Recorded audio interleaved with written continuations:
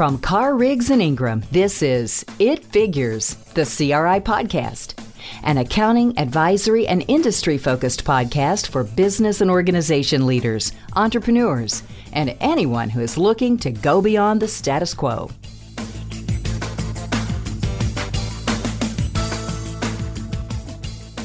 I'm Doug Mims. I'm a financial institutions partner in the Atlanta office of Carr, Riggs and Ingram. And I'm here today to speak with Chris Kane from our Birmingham office regarding the FDICIA, the FDIC Improvement Act. And with that, I will let Chris introduce himself and his subject. Yeah, thanks, Doug. Hello, everyone. It's Chris Kane. I'm a financial institution partner in the Birmingham office. It's great to be with you. And we have an important topic today to discuss, which is the Federal Deposit Insurance Corporation Improvement Act, commonly known as FDICIA, that was implemented in 1991 by Congress. And the reason for that was the savings and loan crisis during the 1980s. In the 80s, there was a lot of bank failures, and because of that, Congress enacted FDICIA to respond to those issues. And then part of those requirements, the FDIC has laid out in Part 363 of FDIC's laws and regulations. So, Chris, obviously the FDIC Improvement Act was passed in response to the S&L crisis. And gosh, I can remember, been around a while, but I can remember the FDIC guide that was issued that we used back in 1991 when we were doing bank audits. But why is FDICIA still top of mind? Why is it relevant? Why is it important for our listeners? Yeah, absolutely. I've been working with financial institutions 20 years, so been dealing with a lot of institutions with FDICIA. And I think why it's really relevant right now is, as you know, there have been a lot of bank mergers and acquisitions. So because of that, banks have grown in asset size, so they may not be familiar with these requirements. Also, I think bankers sometimes don't understand all the requirements or the complexity of FDICIA. So I think that's why it's relevant today. And clearly, I have clients that still have issues with complying with the requirements. Okay.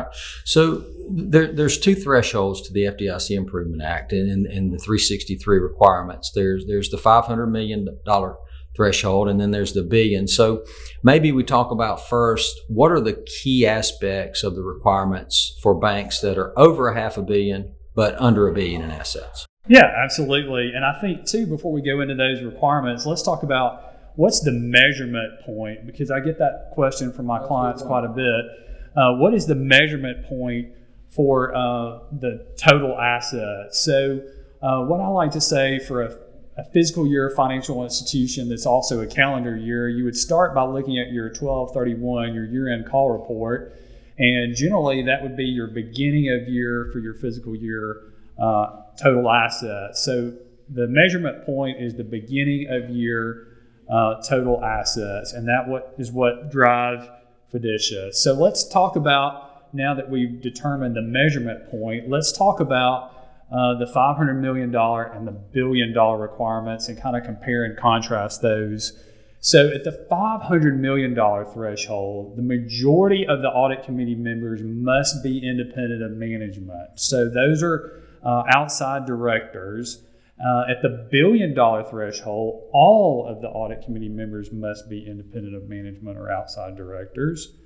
Also at the $500 million threshold, bank management, that's generally the CEO and CFO, or could be the chief accounting officer, is required to provide a statement of responsibilities for preparing the financial statements and establishing an appropriate internal control structure, as well as complying with designated laws and regulations.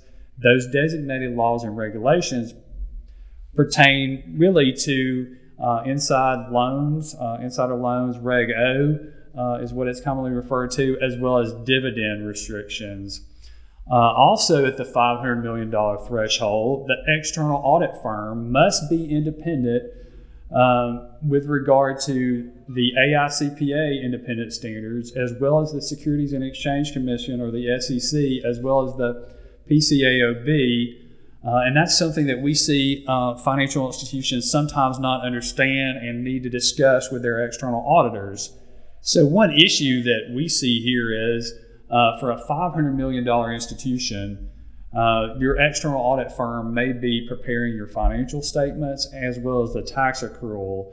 And under SEC, PCAOB standards, independent standards, which are more restrictive, you cannot provide those services. So it's really important to have the bank and the bank management team discuss and monitor the asset size to ensure they get with the external audit firm. So as a point of clarification for the listener, the independence rules under the FDIC Improvement Act in Part 363, they say follow the most restrictive guidance. That's correct. And so when you look at that, then the most restrictive guidance typically is going to be your public company guidance. And that's the PCAOB reference and SEC reference in the description.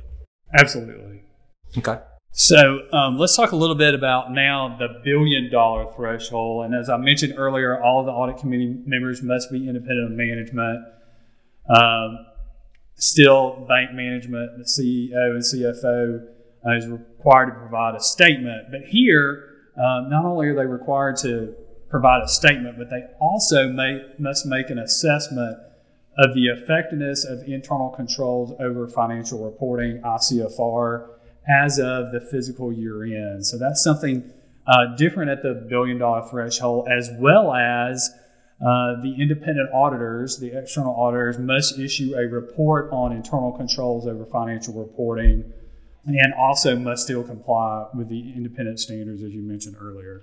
So when you're comparing, if you're over $500 million and as you approach the $1 billion mark, the first threshold, if you will, is now your whole audit committee has to be independent. You can't have anybody that's a member of bank management on the audit committee, correct? That's correct. And then the other statements of responsibility regarding financial statements and compliance with designated laws and regs, that remains the same. Absolutely. But the big difference being you now have to attest to the effectiveness of your ICFR, and you have to have your accountants provide an opinion on that. Absolutely. So when you look at when you've worked with banks that are over $1 billion, what are some of the challenges that they face as they approach that $1 billion mark that maybe they didn't have as a bank, a $750 million bank?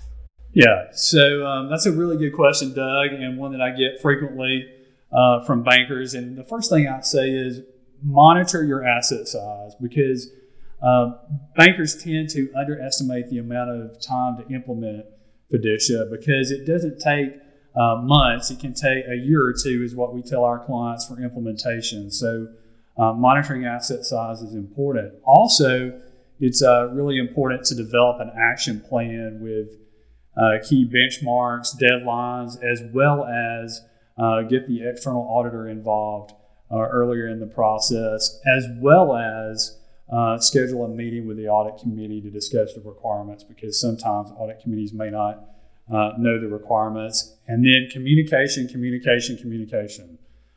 As we all know, communication is really important in banks and also really important for a successful fiducia implementation. So all business owners, stakeholders need to get buy-in. So we recommend having a meeting with those folks and get their buy-in and get them on board early in the process to ensure an effective implementation. And then also to understand that controls may not be effective when you first test them. And that's something that I know my clients have struggled with as part of implementation. And we like to say that, probably as many as 25% of the controls may not be effective the first time. And I think the reason, Doug, for that is the error rates. If we were to select a sample of 30, the bank could have one error in 30, but no more, which is darn near perfect. So I know when I'm talking to bankers and they say, hey, we did really well, we had 2 or 3 errors out of 30, well, in this world you failed. So I just understand that controls may not be effective and require remediation, and that can be time consuming. And then also ask for assistance of a third-party professional services firm, very much like Carr, Riggs & Ingram. Ask for help. We have templates and action plans that we've used in helping a number of financial institutions. So we'd love the opportunity to help bankers with Fiducia implementation. So thanks so much. Okay, Chris, well, thank you today for giving us an overview of Fiducia. And obviously, CRI stands ready to help both our clients and prospects. So thank you all for joining us today. If you want more CRI insights or are interested in learning about our firm, please visit our website at cricpa.com. Thanks for listening to this episode of It Figures, the CRI podcast. You can subscribe to It Figures on iTunes, Spotify, or wherever you prefer to listen to your podcasts. If you liked what you heard today, please leave us a review.